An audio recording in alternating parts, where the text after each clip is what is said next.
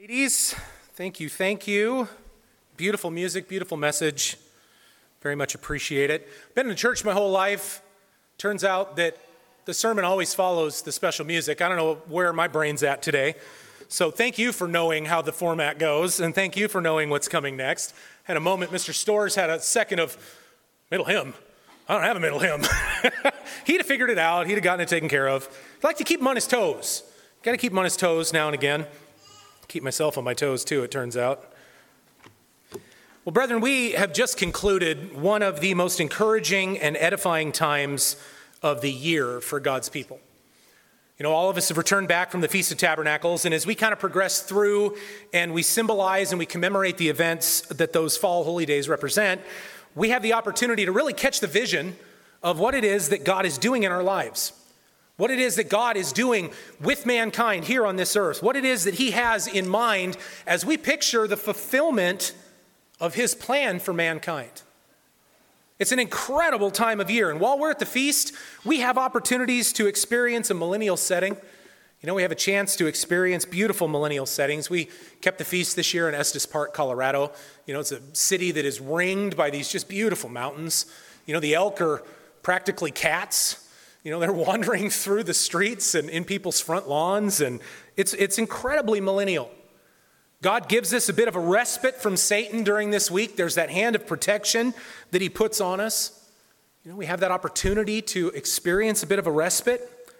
We get to experience powerful messages. We have incredible opportunities, regular opportunities for edifying fellowship. I don't know about you, but for me, the feast is a spiritual highlight of the year. It's a spiritual highlight of the year. Now, depending on the year, depending on levels of responsibility, the feast can be more stressful than others. But this year was nice. I didn't have anything to do, really, aside from coordinate special music, I suppose. But it makes it worthwhile to be able to be together, to be able to receive instruction, to be able to strengthen our relationship with God and with one another. It makes it all worthwhile. I truly hope, and we'll find out because we're going to have our feast social here tonight, but I truly hope that your feast this year was a wonderful experience. I hope that the messages that you heard in your various places where you went, and I know everybody kind of went to different locations, I hope those messages have energized you. I hope those messages have prepared you to be able to come home and to have the zeal and the strength and the energy to be able to face these coming winter months. As the days get a little bit darker, as our energy begins to wane a little bit. As many of you know, before I was working in the ministry, I taught middle and high school science for a number of years. One of my favorite subjects was physical science. And one of the reasons that I love physical science so much is because it's so practical, it's so real world, it's so tangible. You can experience it in your life. You can experience it in a variety of ways. But what it does is it enables you to be able to see the effects of the various physical laws that God has put in place to govern the universe in real time. You can see them happen. You know, you take and you drop a pen, it always falls to the ground. Gravity always is going to work in the way that it works, right? I could do this 500 million times. It's always going to fall. If I put a little bit of extra oomph on it, I can overcome the force of gravity for a period of time until eventually it catches back up and brings it back down. But all of these things work, and they always work. It's incredible the way that God built the world. It's incredible the way that he put all these things in place. I can take this pen again. If I could throw it hard enough, I could make this pen reach escape velocity. I could put it into orbit. But I would have to get it going quickly enough and far enough with enough oomph behind it, so to speak. We'll use those terms, oomph. Enough oomph behind it to be able to overcome that gravity for a long enough period of time for it to reach where that gravity could no longer act on it. These laws, again, they're tangible, and when you can see them in action, they're easily understood. There are a number of scientists over the years that did work in this particular space. Galileo, for example, Descartes, Newton, who was largely credited with describing the laws to which all objects are governed. And we call his regulation, or the laws, I should say, of the description of regulation and object and motion, we call those Newton's three laws. What they really are is they are an observation and a description of how forces act on objects and how ultimately the motion of those objects are going to be impacted by those forces that act on them. Brethren, when we leave the Feast of Tabernacles each year, we come out of that feast with possibly some of the greatest spiritual momentum that we will have for the year. We come out of the feast on fire, excited, zealous about God's way. We are in motion. We are moving when we come out of the feast. We have a significant amount of zeal, we have energy, we have focus. And brethren, the big question that we all need to ask ourselves as we come out of this year's Feast of Tabernacles is, what are we going to do with it? How will we allow that energy and that zeal and that focus to impact our lives? To make sure that that fire stays lit. To make certain that we don't grind to a halt, begin slowing over time as we come back into contact with our regular lives, as we come into contact with work and school, and we begin to interact with society as a whole. How can we ensure that we can keep this momentum that we have? The title of the sermon today is Momentum. And what I'd like to do today is explore this concept of motion, explore the laws that govern it a little bit, and try to consider some spiritual lessons that we can take away in order to give us a very practical, very tangible thing that we can do in our lives to be able to maintain this spiritual momentum. So the first law that Newton described is the law of inertia. Inertia, if you've ever watched Bill Nye, is a property of matter. Bill, right? It's right in the tagline of the song. It's right there. Inertia is a property of matter. What inertia is at its core is a tendency to do something, or I should say of something, to do nothing. Or for that something to remain unchanged. It's actually not an active property of matter, interestingly enough. It's something that resists active agents such as force or torque. Every object has inertia, whether it's at rest or whether it's in motion. And what that inertia is going to do is that inertia is going to resist change. It's going to resist change. And for change to occur, a force has to be acted upon that object. The law itself, in Newton's own words, states that an object at rest remains at rest. An object in motion remains in motion at constant speed and in a straight line unless acted on by an unbalanced force. If you want to change the motion of an object, it requires you to act a force on that object that is unbalanced, okay? All of the excessive forces, they all have to be in place. I don't know if you can see this or not because of the angle of the podium. I got my little pen up here, okay? This pen is being pulled downward by gravity. Okay? You can't see it because this podium is providing a force that is equal and opposite, which we'll talk about in a minute. But that is enabling this pen to remain in place. There are no forces acting on it this way. There are no forces acting on it this way. If I walked away from this podium, and if we closed this building down, if there was never any earthquakes, if nothing ever happened, no wind gusts, no unbalanced forces ever, someone could come into this room 3,000 years later and that pen, theoretically, would still be there because nothing has acted on it to cause it to move. Nothing's acted on it to cause it to move. For me to change that, I have to unbalance the forces. I have to put a force on this side that is not balanced. I have to move this way. There's nothing pushing against it. If I push equally, it doesn't go anywhere. But for me to do that, I have to exert a force that is unbalanced on this particular object. Now, Newton's first law also states that if this were already in motion, if it were already moving, that the object would continue in that motion until something else acts on it. Maybe a force that pushes it in a different direction. Maybe a force that stops its forward momentum. Maybe a force that speeds it up, just like the tetherball with each hit as it goes around the pole. Right, kids? Brethren, the Feast of Tabernacles provides us with an incredible opportunity that is commanded by God. Turn over to Deuteronomy 16. Deuteronomy 16. Deuteronomy is a retelling of the law. You know, the law was provided to Israel. 40 years later, there is a retelling of that same law. Moses is providing Israel with a reminder of the things prior to their entering into the promised land and prior to Moses not being able to go with them. So Moses is providing this incredible reminder. He's providing this retelling of the law. Deuteronomy 16, and we'll go ahead and pick it up in verse 13. Deuteronomy 16 and verse 13. Deuteronomy 16 and verse 13 reads, it says, "You shall observe the Feast of Tabernacles 7 days, when you have gathered from your threshing floor and from your winepress, and you shall rejoice in your feast, you and your son and your female and your daughter, your male servant and your female servant, and the Levite, the stranger and the fatherless and the widow who are within your gates. It says, 7 days you shall keep a sacred feast to the Lord your God in the place where the Lord your God chooses. Because the Lord your God will bless you in all of your produce and in all of the work of your hands, so that you surely rejoice." Now, prior to the feast, Israel brought their crops in. Ultimately, it would have been some late summer fruit. Early fall period would have been figs, pomegranates, grapes. Beginning of the olive harvest, they would complete that after they returned with the rest of those olives. Interestingly, we don't think of this as necessarily a grain today, but there would have been a small grain harvest actually right at the end of that too, which is millet. We just use that for birdseed these days, but it's actually, looked it up, it's one of the 6th most popular nutritious grains worldwide for food sources. We don't use it much here in the States, but millet. Actually, if you look at the Ezekiel bread recipe, it's in there. So it's part of the Ezekiel bread.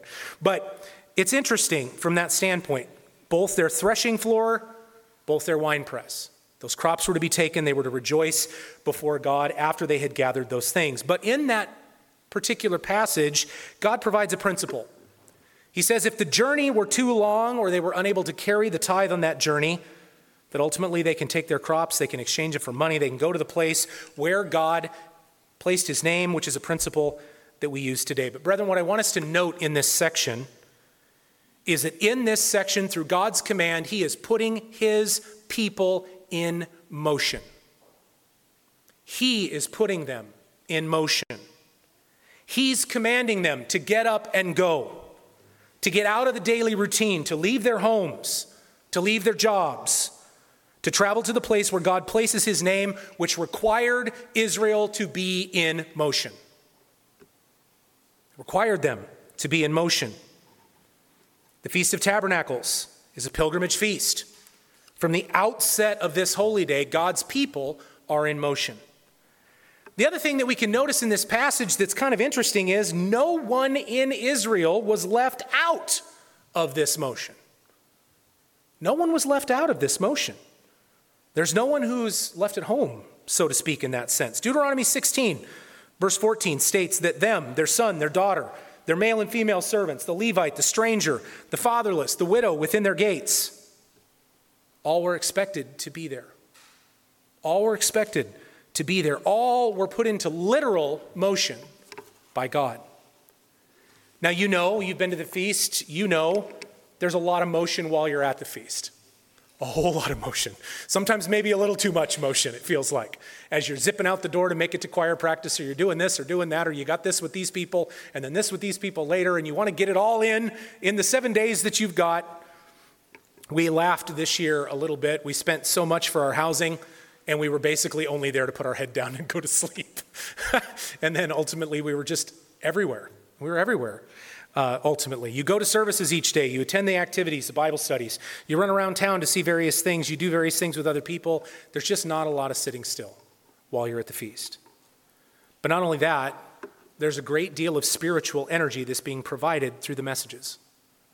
There's a great deal of spiritual energy and momentum that is being provided through the Bible studies and the fellowship as God's people come together. Why is that?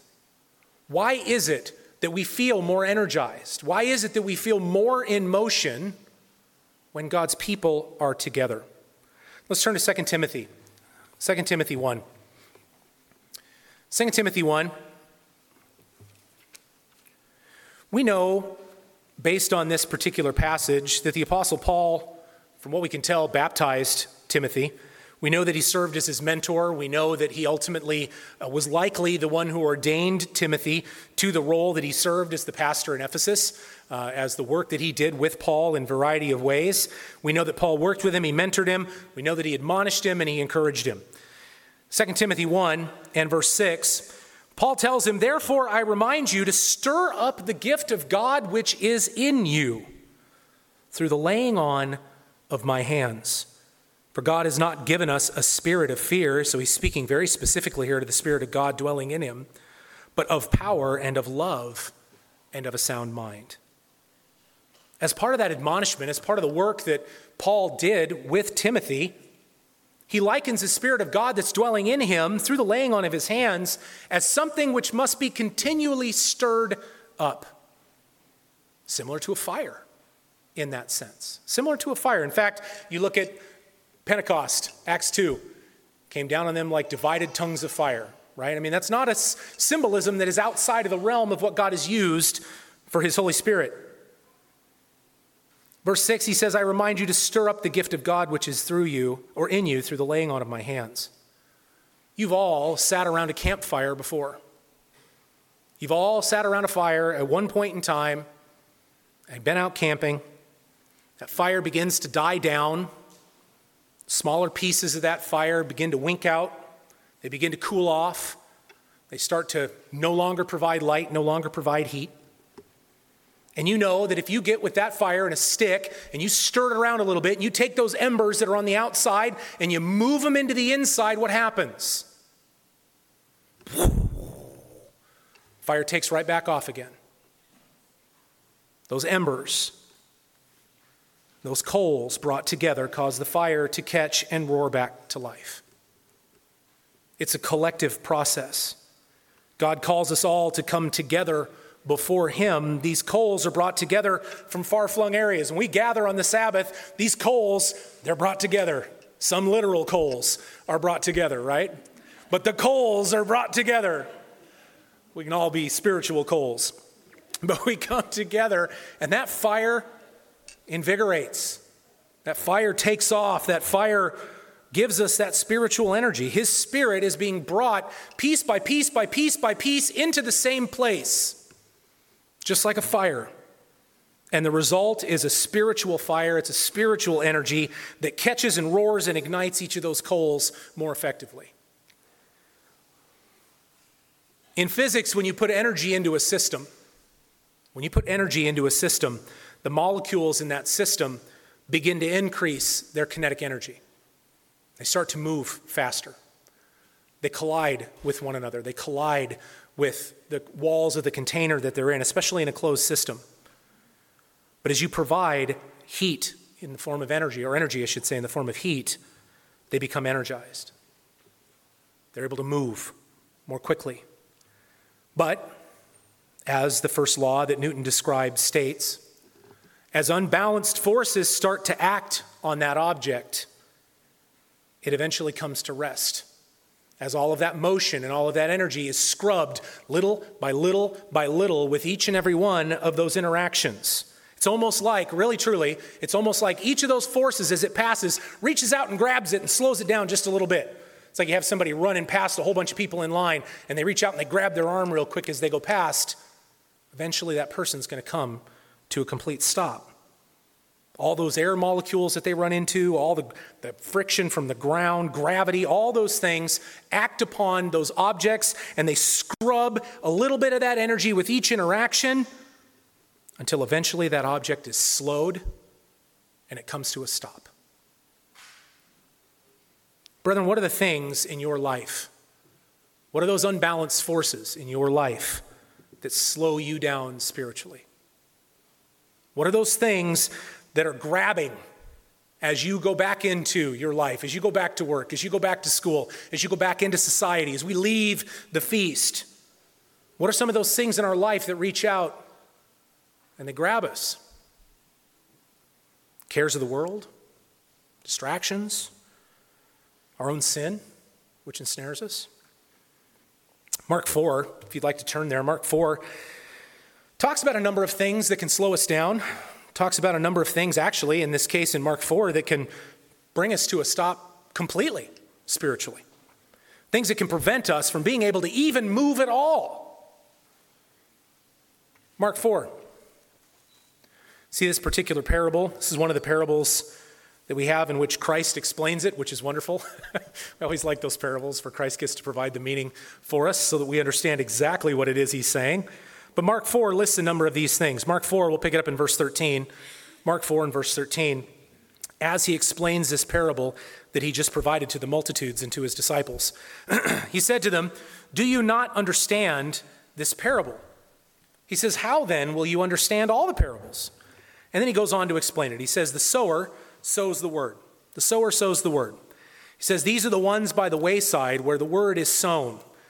When they hear, Satan comes immediately and takes away the word that was sown in their hearts." He goes on, he says, "These likewise are the ones sown on stony ground, who when they hear the word immediately receive it with gladness. They have no root in themselves, and so they endure only for a time. Afterward, when tribulation or persecution arises for the word's sake, immediately they stumble." Then he says, "Now these are the ones sown among thorns. They are the ones who hear the word, and the cares of this world, the deceitfulness of riches, the desires for other things entering in, choke the word," it says, "and it becomes unfruitful. But these," verse 20, "are the ones sown on good ground, those who hear the word, accept it, and bear fruit, some 30-fold, some 60, and some 100. So we see Christ list out the various things that can act on us if we're not careful, if we're not on guard, if we're not doing everything that we can to counteract those things, those unbalanced forces which act on us in our lives. We see Satan. We see his temptations. We see the words and the arguments in the back of our heads as he sows doubt, as he sows disbelief. We had a Bible study at the Feast in Estes where we were talking about, a person that wants to come out and try to counteract the Bible, they don't have to actually disprove anything. All they have to do is sow enough doubt and enough disbelief. The people just wander away from it. Talks about this lack of root in us, maybe a superficial understanding and a trust of God, such that when things become challenging, we can't fathom why these things are happening to us. And we wither. He talks about the cares of this world. He talks about our worries. He talks about our anxieties. He talks about a misapplication of wealth, our desire for other things, and not putting God as the priority in our life. All of those things will choke out the word of God and cause us to become unfruitful. Each of these things can act on that motion that we have. It can slow that motion that we have. Now, in reality, there's a lot of different things that can act on an object to reduce its motion. It's actually extremely challenging to keep an object going perpetually. There are so many things that act on it to eventually bring its energy down to zero. But for us to keep an object moving, it requires a regular input of energy. It requires us to put an unbalanced force in place in the direction of the motion, right? In that straight line of the motion. Requires a force to be placed on that object in opposition to the forces that work to slow it down. How many of you ever seen the International Space Station as it goes across the sky? Okay, a couple of you have. You can see it. There's certain times, there's certain ways, website you can look at, show you where it's at. That space station was launched in November of 1998. 25 years that ISS has been in orbit. Sometimes, again, you have a clear night, you have a right place to look, you can see it. That thing is traveling around the Earth at a speed of 17,000 miles per hour. 17,000 miles per hour. And its forces are almost balanced. Almost. Not perfectly. Almost balanced. Its speed and its orbit balance out gravity. For the most part, it goes. But as time has gone on, it's been subjected to a minimal amount of atmospheric drag. It's been subjected to a little bit of gravity here and there. And it has slowed. And it began to lose altitude. And it's done this multiple times. Periodically, they have to do what is called a reboost.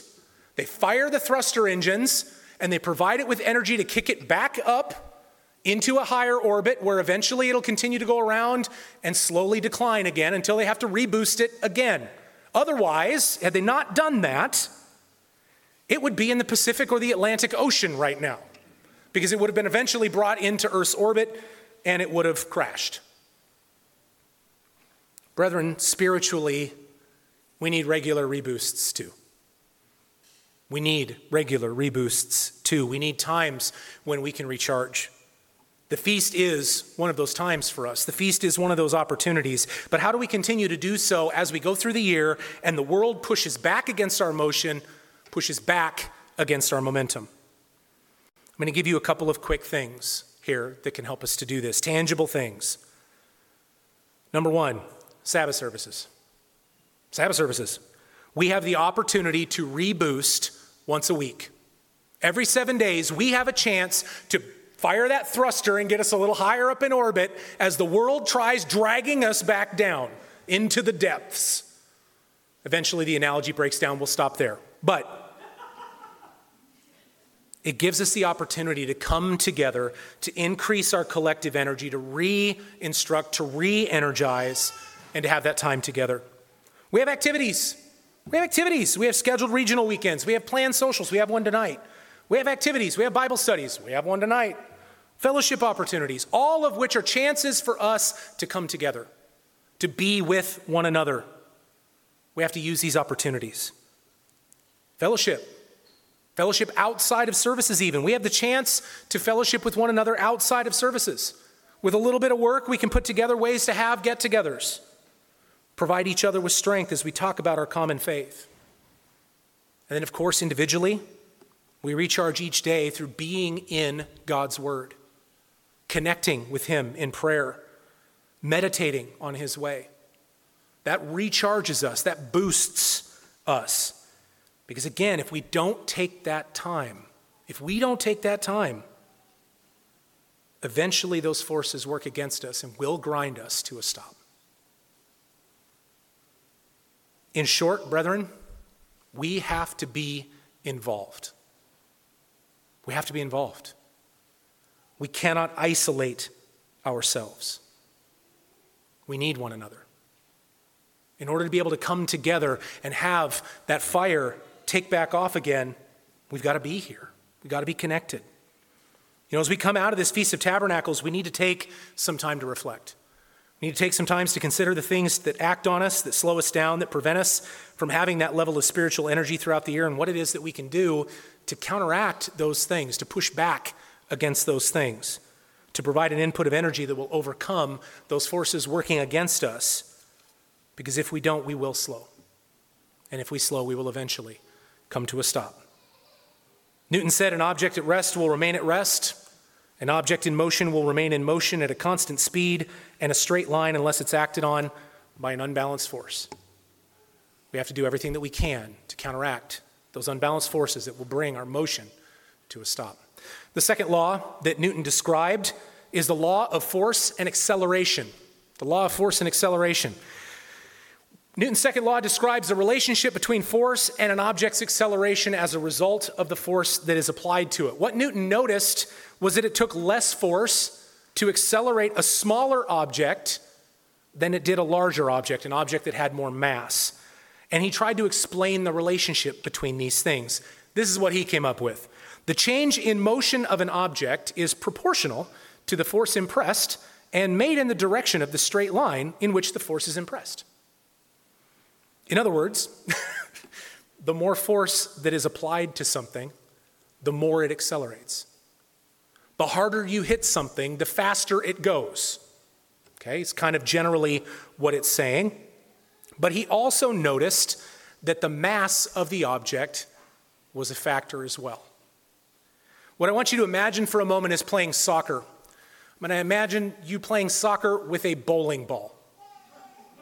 I don't advise this, by the way, but to accelerate that bowling ball to the same velocity that a soccer ball would be accelerated to requires a significantly higher amount of force to be placed on the bowling ball to match the acceleration of the soccer ball. In fact, it requires so much force that the structure of our human leg likely could not take it. And we would likely break our leg, our foot, our tibia, all the bones in the bottom of our leg, which is not wise, which is why I don't advise it. But there are two relationships that are established by this law. First off, heavier objects require more force to accelerate them. Heavier objects require more force to accelerate them, and the second relationship is more force equals more acceleration. Okay, those are the two relationships he described. Brethren, as we move through life, we collect weights. We collect weights as we move through life. We collect burdens that are placed on us in various ways. They come from our past. They come from our doubts. They come from our fears, our worries, our anxieties. And as time goes on, they cause us to be encumbered.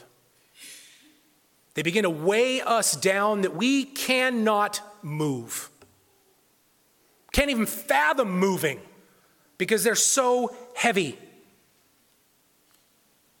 Sometimes these weights come from other people, but brethren, frequently we put them on ourselves. Frequently we put them on ourselves. I'm going to give you 3 passages real quick. We're not going to turn to them. Luke 21, verse 34, warns us to be on guard so that we're not overcome with dissipation and drunkenness, so that we are not wasting our lives, wasting our time, spending them in dissipation, spending them in drunkenness, so that our hearts are not weighed down, the scripture says, weighed down, Luke 21, 34, with the cares of this life. 2 Timothy 3, verses 6 through 9, as well, Psalm 38, 4, talks about how our sins and our iniquities weigh us down. That we can be weighed down in life by our sin and by our iniquity. Proverbs 12, 25 says a man's heart can be weighed down by worry. Be weighed down by worry, by anxiety. When we think about how mass and weight affects motion, the heavier something is, the harder it is to move. The harder it is to move. An object at rest, remember the first law, will remain at rest until an unbalanced force acts on it. The amount of force necessary to get a heavy object moving, especially initially, is significant. It's significant. Sometimes, depending on the size of the object, the size of the weight that's involved, it could be next to impossible to get it moving. If you don't believe me, go try to push this building after we're done. Go push against the wall and try and move this building. You don't possess the amount of force capable to push this building physically. It can be near impossible to get moving sometimes. So because of the second law of motion, the relationship that Newton recognized was if you reduce the weight of the object, it reduces the amount of force necessary to get it moving. Brethren, those burdens, those weights that we collect in life, we cannot carry them. We have to give them to God. We have to give them to Him. We have to provide them to Him. Matthew 11, verse 28. Matthew 11 and verse 28. Speaking of these weights and these doubts and these things that we pick up as time goes on. Matthew 11 and verse 28, we see Jesus say, "Come to me, all you who labor and are heavy laden." All of you who are inundated with weights, with burdens. Christ says in verse 28, "I will give you rest." Where does the rest come from? It comes from Him. It comes from being in relationship with Him. It comes from giving these things to Him. Verse 29, it says, "Take my yoke upon you and learn from me." He says, "For I am gentle and lowly in heart, and you will find rest for your souls." Verse 30, "For my yoke is easy, my burden is light." Jesus says, in Him we will find rest. That He is capable of being able to remove those weights, that He can and He will unencumber us. He has called you, and He sees your worth, whether you do or not. All He asks is that you trust Him, and that you trust that He knows what He's doing. And what that requires of us, that requires us to give him our sins.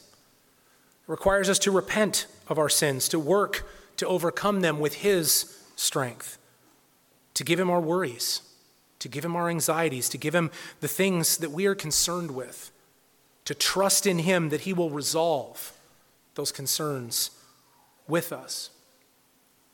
The relationship requires us to not allow ourselves to be weighed down with the cares of this life, with dissipation, with drunkenness, but instead to take on his yoke, serving him. You want to follow the analogy, it means we're yoking ourselves to his plow or his cart, so to speak. And that's what we're going to pull. He says that burden is light, but when we're unencumbered, when that burden is light, it takes a lot less force to get us moving in the first place, and we are not as quickly slowed once we're in motion. While we're at the feast, we have the opportunity to set down the burdens of life for a bit. Hopefully as you came home from the feast, hopefully, you were able to pick those things back up without too much burden. But during the time you're at the feast, you got to put those down for a little bit, hopefully. Not always, sometimes work beckons. But hopefully you were able to provide your full attention to the feast, to everything that it symbolizes. Frequently you don't have to necessarily worry about doing dinner, necessarily worry about keeping up with the dishes. We don't have to always worry about school. We have to worry about the homework. Don't have to worry about some of the things that we do regularly during that period. But we know that the feast ends. These things have to be picked back up when we come home. But brethren, don't let them weigh you down. Don't let them weigh you down. Give them to God. We all can use making him a much greater partner in the process. There are times in which I have realized I am trying to carry everything myself, trying to carry it all. And there's times where I have realized I am simply not strong enough to do it. Whether I want to believe that or not, it's true. I'm not strong enough to carry it all myself sometimes. You have to be able to give it to God. We all need to be able to be better at doing this. Let's turn to Philippians 4, verse 6. Philippians 4. In Philippians 4, God is described as the one who gives us peace. God is described as the one who ultimately removes these burdens from us. He is described as the one who quiets our hearts, quiets our minds, ultimately guarding them against these concerns and these worries. Philippians 4 in verse 6. God says, be anxious for nothing. He says, be anxious for nothing. Don't create and put these worries on yourself. He says, in everything, by prayer and supplication, with thanksgiving, let your requests be made known to God. And the promise that we see from God in verse 7 is the peace of God, which surpasses all understanding, will guard your hearts and minds through Christ Jesus. God says, be anxious for nothing. Be anxious for nothing. Trust in God. With thanksgiving, with gratitude, let your requests be made known to him. It says everything by prayer and supplication. We have to stop trying to carry everything ourselves. So, brethren, if you find yourself collapsing under your burdens, if you find yourself weighed down to where you don't feel like you can take another step, it's a very good sign that it's time to hand some of those to God. It's a very good sign that it's time to hand some of those to God and stop trying to hold on to them ourselves. God says he will give us peace. And without those burdens weighing us down, without those things slowing down our motion, it enables us to be able to carry on that momentum and carry on that motion from the feast more effectively. God put his people into motion through that commanded assembly. Ultimately, it's up to us to maintain that motion for as long as we possibly can. Newton's third law. Actually, I don't want to go to Newton's third law just yet. I want one more thing. The other aspect to this that was mentioned, remember he talked about how you impress that force in a certain direction. If we find ourselves moving in a direction that we don't love, moving in a direction that we don't really want to move, what it says is a strong enough force applied in the right direction will help us change the direction of that motion. In that sense, we have the ability to course correct. We have the ability to course correct. If there's motion in the wrong direction, if we're moving away from God in certain aspects of our lives, it might take a significant force to get us moving in the opposite direction. But brethren, the impetus of that force is within our control. We have the ability to come to God. We have the ability to come to him. Let's turn over to the book of James real quick. One of the themes at the feast this year in Estes was this, each feast site you go to has certain themes that crop up and certain themes that come out. And they're not always the same themes. The general principles are, but sometimes for whatever reason, certain themes come out of certain areas. In Estes this year, one of the themes that kind of popped out was this restored relationship with God through the sacrifice of Jesus Christ. In a couple of the messages, we talked about the veil of the temple that was torn. We talked about that around-the-clock access that was provided to God the Father as we come before his throne to obtain the mercy and grace in time of need. But we have the ability to draw near to God. We're not helpless in that sense. It is fully within our reach. Depending on where we are in life, depending on what it is that we are doing that might be contrary to God, the amount of force or effort that it might take for us to go in the other direction depends. It really does, it depends. But it is entirely within our reach. James 4, we'll pick it up in verse 8. Actually, I want it in verse 7. James 4, verse 7 says, "Therefore, submit to God." Go in his direction. Submit to God. Resist the devil, which is direction going the opposite direction from God. Resist the devil, and he will flee from you. It says, draw near to God. Exert the force that will draw you near to God. And God says he will draw near to you. He promises it. You make the effort, he will follow through. He promises it. He says, cleanse your hands, you sinners. Purify your hearts, you double-minded. Submit to God. Apply the force in his direction. Resist the devil, resist the direction and the force that he applies to cause us to go astray, and draw near to him instead. It may take work. It may take some extra force, so to speak, as we work to cleanse our hands, as we work to purify our hearts and our minds, and as we overcome any motion that may be in the wrong direction and turn the ship, so to speak. But it's within our reach. We just need to make the effort and rely upon him. The feast provides us the zeal and the energy to be able to make the change in our lives, to be able to come to God, to lay our burdens on him, and to then go out from there lightened and focused. The final law that Newton described as we begin to draw to a close here today is a law of action and reaction. And this is probably the most famous of Newton's laws, but for a reason that you might not suspect. Partly because this law I have heard quoted as justification to why a person should be punched in the face after they run their mouth. And the shrug of, for every action, there's an equal and opposite reaction. If he didn't want to get hit, he shouldn't have said what he said. That's the justification that I've heard used. It's an amalgamation, I suppose, of Newton's third law. But the law states for every action, there is an equal and opposite reaction. Now, what this law does is describes the way that forces interact with each other. If you've ever fired a rifle, you've experienced this firsthand. Bullet leaves the barrel of the rifle with a specific force. That rifle kicks back with an equal but opposite force. Now, in that example, it's mitigated by the weight of the stock, some other factors, but generally it's equal and opposite. Another example, I can it's a little rickety actually. I can lean against this podium. I can push down on this podium with weight. The podium exerts an equal and opposite force to what I exerted in the direction of the ground. Because if it didn't, then this would collapse and I would fall flat on my face. Because it is no longer providing the necessary force. I would very suddenly and rapidly be accelerating to the floor, so let's not do that. Law of action and reaction describes what each of us are capable of doing as we come before God and as we come together in holy convocation. That is what the law of equal and opposite reaction helps us understand spiritually. In a closed system, molecules bounce around. If you close off the system, actually this room's kind of a closed system. Doors are closed, etc. It's not perfectly closed. Obviously air's getting in and out, which you're probably thankful for.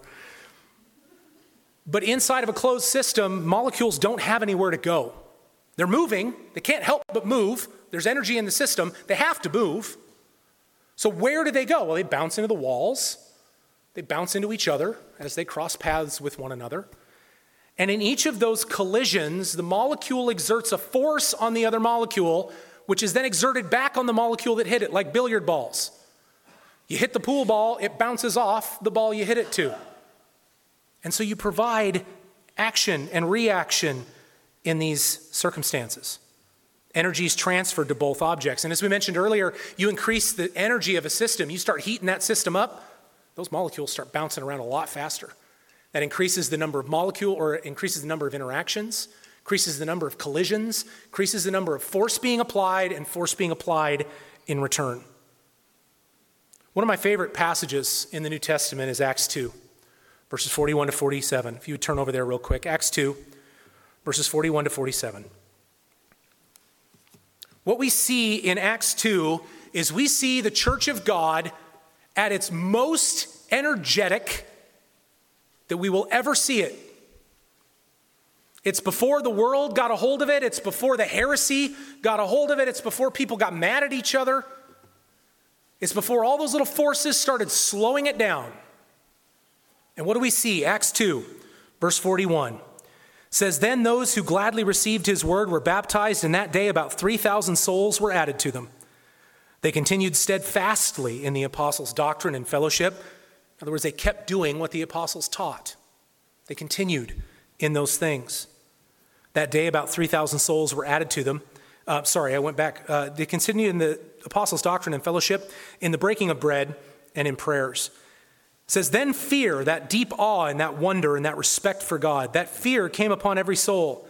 Many wonders and signs were done through the apostles, and now all who believed were together. They had all things in common. They sold their possessions, their goods, they divided them among all as anyone had need. And continuing daily with one accord in the temple, and breaking bread from house to house, they ate their food with gladness and simplicity of heart, praising God and having favor with all the people. And the Lord added to the church daily those who were being saved. Brethren, that is a system that is full of energy. The Spirit of God came down on that group of people at Pentecost. They responded to it. They came out of that day fired up. They were zealous. They feared God. They continued steadfastly in doctrine and fellowship. They ate their meals together. They prayed together. They were of one accord in the temple together, daily, not just on the Sabbath. They connected with each other. They lived their lives together. And I think sometimes as a modern church, we become so disconnected, so isolated. Sometimes it's a result of circumstances. Sometimes, you live far away and church is far. There's circumstances. But sometimes it's purposeful because we don't want to let people in. Each of us has a responsibility toward one another as members of the same body. Brethren, we need each other. We need each other. Sabbath services are a holy convocation. They are a sacred, commanded assembly by God. It is a sacred assembly. It's essential that we're here. This calling that we've been provided, it's not solitary and it's not in isolation. The congregation's the method by which God has called us to be able to connect with one another. It's not the only method, certainly, but it is during these convocations that we have the ability to supply one another with some energy and some encouragement through our interactions and our collisions. And not only do we supply energy to others, that force is equal and opposite. As we provide energy and encouragement, we receive energy and encouragement if it's done properly. If we're both working to edify one another, if we're both working to strengthen and encourage one another, then both of those objects are acted upon. Let's turn over to Ephesians 4. We see an analogy that's put forth in Ephesians 4 by the Apostle Paul of our congregations and of the importance of those congregations and of the church ultimately as a body. We see this analogy in other places as well. 1 Corinthians 12, for example, is one spot. Romans 12 is another. But the idea, essentially, that's being put forth here in Ephesians is that Christ has fit the parts of the body together in very specific ways. None of those parts are less than any others. Every single one of those parts is essential. Ephesians 4, verse 11, he says, he himself gave some to be apostles, some prophets, some evangelists, pastors, and teachers for the equipping of the saints for the work of ministry, for the edifying of the body of Christ. Okay, these roles, these service opportunities exist to edify and support the body of Christ, till we all come to the unity of the faith and to the knowledge of the Son of God, to a perfect man, to the measure of the stature of the fullness of Christ, that we should no longer be children, tossed to and fro and carried about with every wind of doctrine by the trickery of men and the cunning craftiness of deceitful plotting. But verse 15, speaking the truth in love may grow up in all things into him who is the head, Christ. Verse 16 is where we see the analogy, from whom the whole body, joined and knit together by what every joint supplies, according to the effective working by which every part does its share, causes growth of the body for the edifying of itself in love. You know, God provided individuals for the equipping of the saints for work of ministry, and we're learning to serve one another. We're learning to serve others by being connected in this body.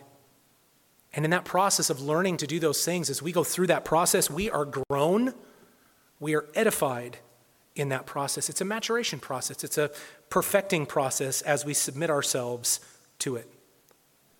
The whole body is joined and knit together by what every joint supplies, with every part doing its share, which causes growth of the body for the edifying of that body in love. Brethren, what would happen if your elbow just didn't show up for work one day?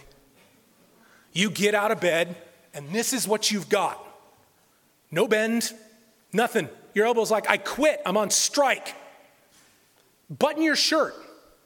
Go ahead, give it a shot. You can't do it, right? You can't do it. What happened if your knee didn't show up for work? Both of your kidneys didn't show up for work. There are no non-mission critical parts of your body. It is knit together in such a way that every single piece is critical to the operation of the body itself. Even the stuff in us that science used to think was useless, they are finding has incredible value to the body. They realize how important each of those parts are. Brethren, the only way the body functions properly is if all of its parts show up. That's the only way that it works. If all of its parts are working and pieces working in concert with the rest. If we choose to remain home, we rob the other members of that body of an opportunity for edification and for growth of the body. An opportunity to have one of those equal and opposite reactions, one that, quite frankly, that person that is there may have desperately needed on that day. They may have been looking for you to bounce off of, and you're not there. You are needed. You are wanted, and you are loved. I realize and we recognize there are health issues. There are challenges. There are conditions that make it incredibly challenging, but I'll be frank. The reality is, too, that today it has just become really easy to stay home. It's really easy. It's comfortable. Church has become convenient. It's online. We can listen to whatever preacher we want. We can listen to the messages that we want to hear. We can connect to several services. We can receive multiple messages in a day. And brethren, those aren't inherently bad things. Those are not inherently bad things. But the Sabbath and our convocation is not just spiritual instruction. That is a very important part of it, yes, but it's about the interactions. It's about the collisions. I say that in a nice way. The collisions between objects in the system that energize the system. For every action, there's an equal and opposite reaction. Brethren, we need to ensure that we're doing our part. Frequently, as we come out of the feast, we have an increased zeal, we have an increased energy for God and His way. And as we go through that year, we come out into these cold, dark winter months, we frequently see that energy get zapped. We see the world, we see society, we see work, we see school, we see all these concerns that we have out there grabbing a hold and slowing down that motion with every little bit. And when we begin to slow, we begin to lose our spiritual momentum due to the multitude of those forces that act on us in opposition and begin to bring our motion to a stop. We allow the cares of this world to pile on. We experience the weight of various burdens that we've placed upon ourselves that grind our motion to a halt. We miss out on the opportunities for these interactions that keep us energized and moving. How can we maintain this zeal? How can we ensure that we keep this energy going forward? I'm going to leave you with 3 very brief points. First, we have to do our part to continue to supply energy to counteract the unbalanced forces trying to bring us to a stop. If you notice the world is reaching out and grabbing and slowing, and it's harder and harder to pick that Bible up in the morning, it's harder and harder to get down on your knees and pray, that's when it's time to add the energy in the other direction. It's time to recharge, it's time to reboost, whether that's individually or whether that's collectively. If we do not, the forces of this world will slow us, eventually stop us, and it can be incredibly challenging to overcome the inertia and get started again. Secondly, we have to give burdens and the weights that we have collected over the years that have slowed us, we have to give them to God. His burden is light, his yoke is easy. We have to let go. We have to stop hanging on to them. We have to stop being worried about whoever said what 20 years ago. Doesn't matter. Does not matter anymore. None of it matters, except for ultimately what God is doing in your life. We have to stop hanging on to these things and allowing them to stop our momentum. We have to give them to God so that we have the ability to go forward unencumbered. Lastly, brethren, we have to be involved. We have to be present. We have to be here for the interactions. We have to be present for the opportunities to provide energy, not just at services, but outside of services, to give energy and encouragement to others, to receive that equal and opposite force in return. And that requires us to be involved, brethren. It requires us to show up. Feast of Tabernacles is a highlight of the year. Spiritually, we have got more energy right now than we will have in 3 months. Guarantee it. From a standpoint of where we are coming out, brethren, let's focus on maintaining that spiritual momentum. Let's focus on coming out of this feast and making this coming year between now and next year's Feast of Tabernacles spiritually our best year yet.